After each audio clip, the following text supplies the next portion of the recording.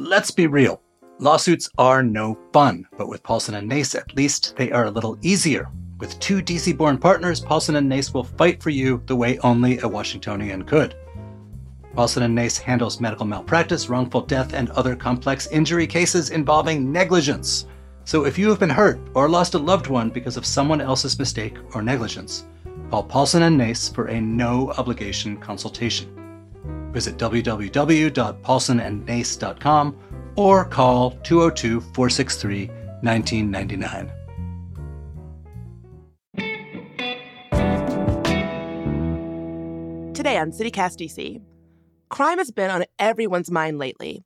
The first homicide of DC's new year was recorded just an hour after the clock struck midnight on January 1st. Ward 2 council member Brooke Pinto just introduced a massive new crime bill. It's almost 90 pages long. Emily Davies, crime reporter at The Washington Post, explains what's in it and whether or not it will really make DC safer.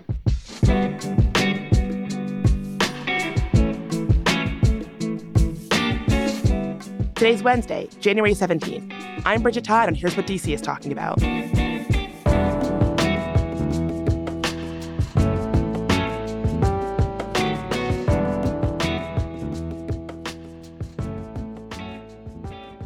So crime is one of those issues that is always top of mind for folks here in D.C., and this new crime bill is huge. I just got finished reading it. It is a long read. It's like 90 pages long.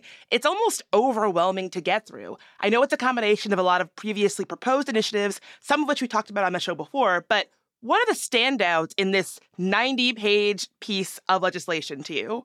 So as you said, Bridget, crime and DC and what to do about it has been the conversation in many ways over the last few months, and nothing in this legislative package is new.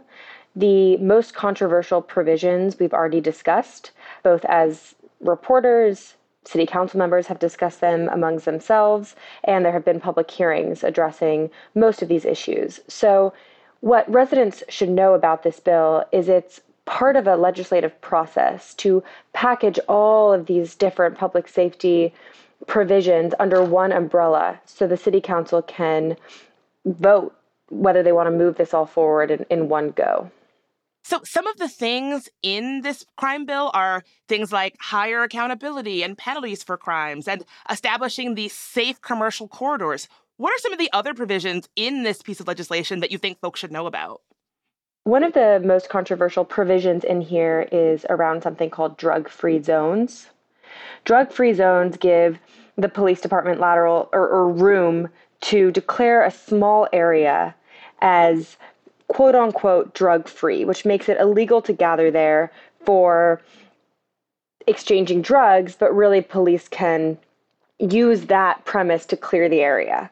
So that specific part of this bill has generated a lot of conversation in DC. Some people have compared it to a law that passed in the 80s that was later repealed by the council, sort of for its role in creating more of an incarceration crisis, frankly, and also for over concerns about constitutionality. So that is one important piece of this bill that might generate some pushback from council members. It also does things that we've been talking about all year in terms of creating new gun charges and strengthening certain penalties for gun offenses. And it also makes it easier to hold certain juveniles and adults while they're awaiting trial. So as you mentioned, this bill is also changing penalties for various crimes, and it makes me think of the criminal code reform that D.C. Council passed last year, but which was then overturned by the federal government. How do you feel that these new proposed penalties compare to what has already been in the criminal code legislation? Like, are they harsher, more lenient? How should we really be contextualizing them? It's a good question. I think to compare the revised criminal code to this piece of legislation can help explain a lot about the political winds in DC and how residents and their elected officials are feeling about crime. The revised criminal code, which took years and years to put together, had certain provisions that decreased the maximum punishment, say, for crimes like carjacking.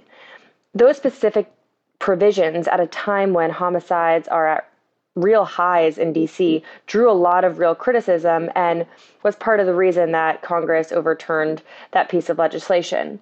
Now, this current omnibus package carries a completely different tone associated with it. The whole point of this bill, according to Councilmember Pinto and others, is to increase everybody's favorite word right now, which is accountability. So almost every provision in here in some way toughens the response to crime. Not every provision, but many. And so what you're seeing in terms of penalties and sentences and pretrial holds, that all pushes DC in a slightly more punitive direction.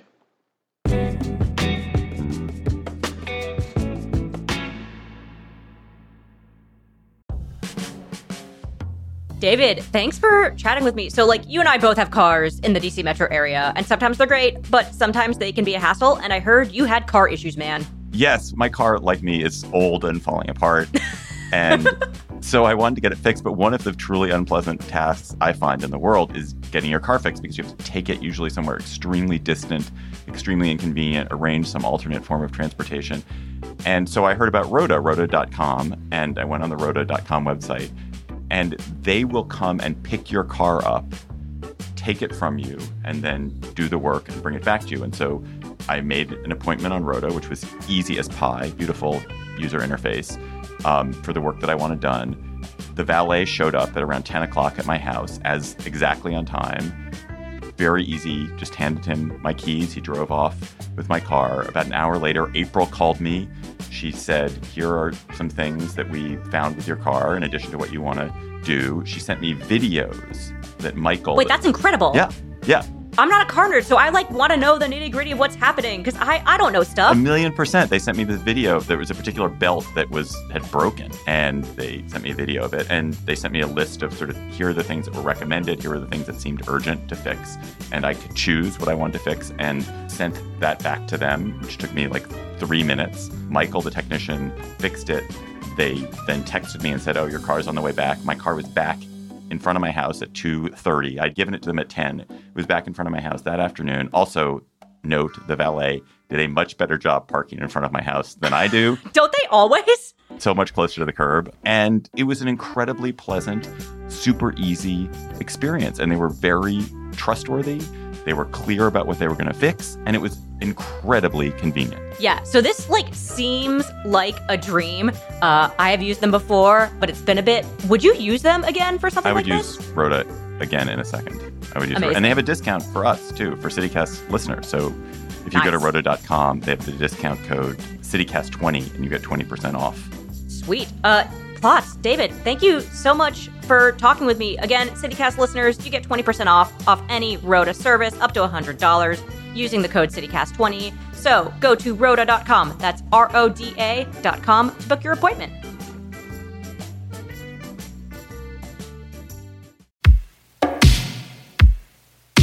When was the last time you went to the theater? Well, we have a new show for you to check out. The Gala Theater in Columbia Heights is showing the political musical comedy Museum in the Closet, Evita's Return, which follows Argentine icon Eva Perón to the afterlife as her preserved corpse ignites political scandals, clandestine affairs, and mysterious murders. The show is full of samba, reggae, and tango that will have you tapping your feet nonstop. The show is in Spanish with English surtitles and will run from May 9th through June 9th. Get your tickets now at galatheater.org or call 202-234-7174.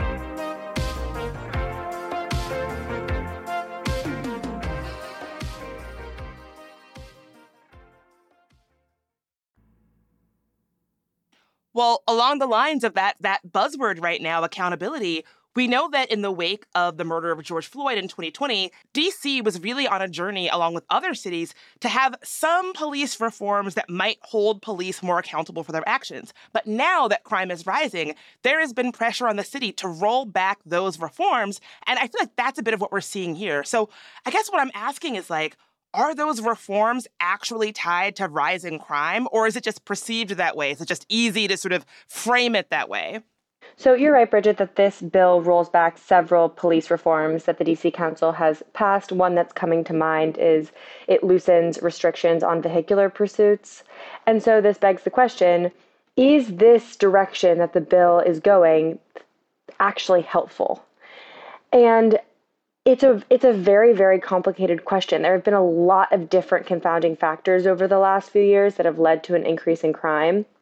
We've gone through COVID, and we've seen the coronavirus break down various infrastructures that have been key to kids' lives. That is certainly, according to every expert I've talked to, led to an increase in crime committed by people of a high school age, even middle school age. And at the same time, police have cited really low morale after the social justice, racial justice protests in the wake of George Floyd's killing, and DC police staffing numbers are quite low. And there's also a lot of agreement that that's a problem. And so the city council and legislators in DC are in this precarious position of needing to legislate change to make people safer quickly without really understanding exactly what led us to this place. And that is hard and also a bit dangerous because we don't know if this is going to help or create new problems. Do you have any sense of that? Do you have any sense of whether or not that's going to help or potentially create new problems? You know, I really don't know. And I feel confident saying that I really don't know because I'm hearing such different things from different people. And I haven't seen a definitive study or anything of the sort that sort of parses through all the different changes that we've gone through over the last few years. I do think a lot of these reforms passed in 2020 and afterwards are really important and increase accountability, again, a word we love, on the police department. And it's crucial to, as a city, not lose sight of that and then end up at the same place in 5 years, but instead of looking toward offenders to have more accountability, we're all of a sudden looking back at the police department. So, you know, everyone talks about this pendulum swinging between being too lenient and too punitive. And my question, I guess, is at a time when we have such firepower, research, and urgency, and there's so much political will to address this issue, can we enact change without swinging too far to the point that we just have to undo it all? You know, it really does get at that tension that I'm certainly feeling. And I think people in the city are feeling of, you know, wanting there to be accountability, but also not wanting to feel like you're living someplace where crime is just allowed to run wild, and really trying to find that balance that feels good, that allows for people to feel like they live in a city where their safety is taken seriously, but also they live in a city where police will be held accountable if they do something wrong. Right. I think DC is a city that in many ways over the last few years has prided itself on being progressive and saying that people, and especially kids, need opportunity more than they need punishment. And we finished, as we discussed recently, the last year with more homicides than in any year since 1997, and more congressional oversight than we've seen in about 30 years. So DC leaders are being questioned right now. And I think this omnibus package that you're seeing is in many ways a result of that. Something I found interesting is that one of the pieces missing from this bill is a policy that Pinto herself had actually proposed last year, which would have allowed police to randomly stop or seize people on probation for gun convictions. Why was that omitted? Yeah, that particular provision in one of Councilmember Pinto's earlier bills drew a lot of criticism, and people opposed to its inclusion in any sort of DC law felt like it really gave police way too much power to stop anybody, search anybody without real reason. And so people who look a certain way, who sound a certain way, would just be subject to harassment by police. And in unveiling this new legislative package, Councilmember Pinto acknowledged the criticism and said she had learned that there was no real way to put in place this law without, or this policy, without violating people's rights, or at least getting too close to that for comfort. So she took that feedback and moved forward without that particular provision. Do we have any sense of how Muriel Bowser is feeling about this law? And what about other council members? Mayor Bowser came out quickly in support of this legislative package. It includes some provisions that she has herself put forward in earlier bills. So it was clear from the beginning that she was closely aligned, likely pretty involved in this process.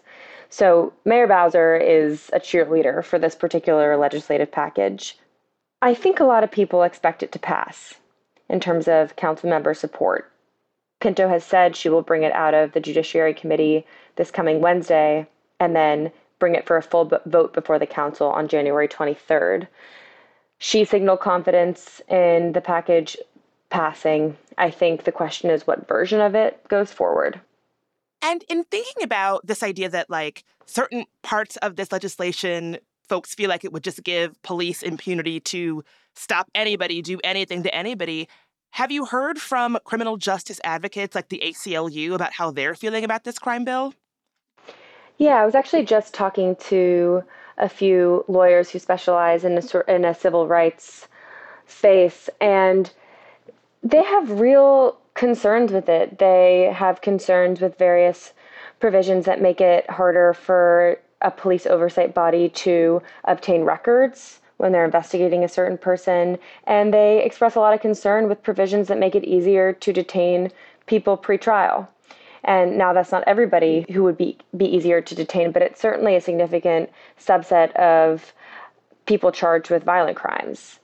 So they feel like DC is really moving in the wrong direction, that we should stick to our convictions, that we are better as a city and as a nation when we afford more opportunity to people who need it, instead of maybe locking people up for really long periods of time.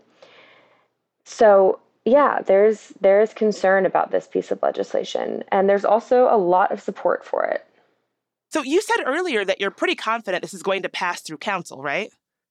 In some form. I think there could be revisions and tweaks, but in some form, I do. From what I've heard, that seems to be the case, with the evergreen caveat that council members and politicians are human beings and can change their minds. So if it does pass through council, it'll have to be approved by Congress, like all DC laws. How do you think the federal government is going to feel about this? What we've seen from the federal government is support for policies that are more punitive and quote-unquote accountability oriented. So I expect Congress to have no problem with this piece of legislation. And I think it's important to note here, too, that a lot of community members in areas of DC that are particularly hard hit by crime may also be in support of parts of this law. They would love, some parents in these neighborhoods would really love to see people who they know have committed crimes off of their blocks and held if they are awaiting trial. Now, there are, as we've discussed, concerns with that approach, but a lot of people feel that way, and very viscerally. Emily, I feel like every time you're here, I end with this question. I know you are sick of me asking, but I gotta ask again. Do you think this bill will actually help target the crime issues that DC is facing? I'm talking about the crimes that were really top of mind for us, things like car thefts and homicide. Like, is it really going to make a difference? This bill slightly changes the definition of carjacking. It's a subtle part of the legislation, but I think we could see more carjacking charges, period, if this goes through in its current form.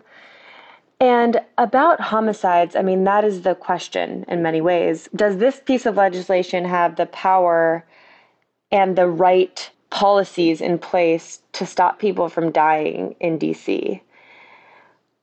It's so hard to say. We're less than 2 weeks into the year right now when we're recording this so far, and I'm knocking on every piece of wood around me. There have been fewer homicides than in the first 2 weeks of last year. It's way too small of a sample size to draw any sort of conclusion, but we can just hope that this trend continues. Well, I appreciate ending on that little bit of a hopeful note. Emily, thank you for covering this. Thank you for being here. Sadly, I'm sure that we will be talking about this issue for a long time to come in DC. So we'll talk to you again soon. Looking forward to it. Thank you.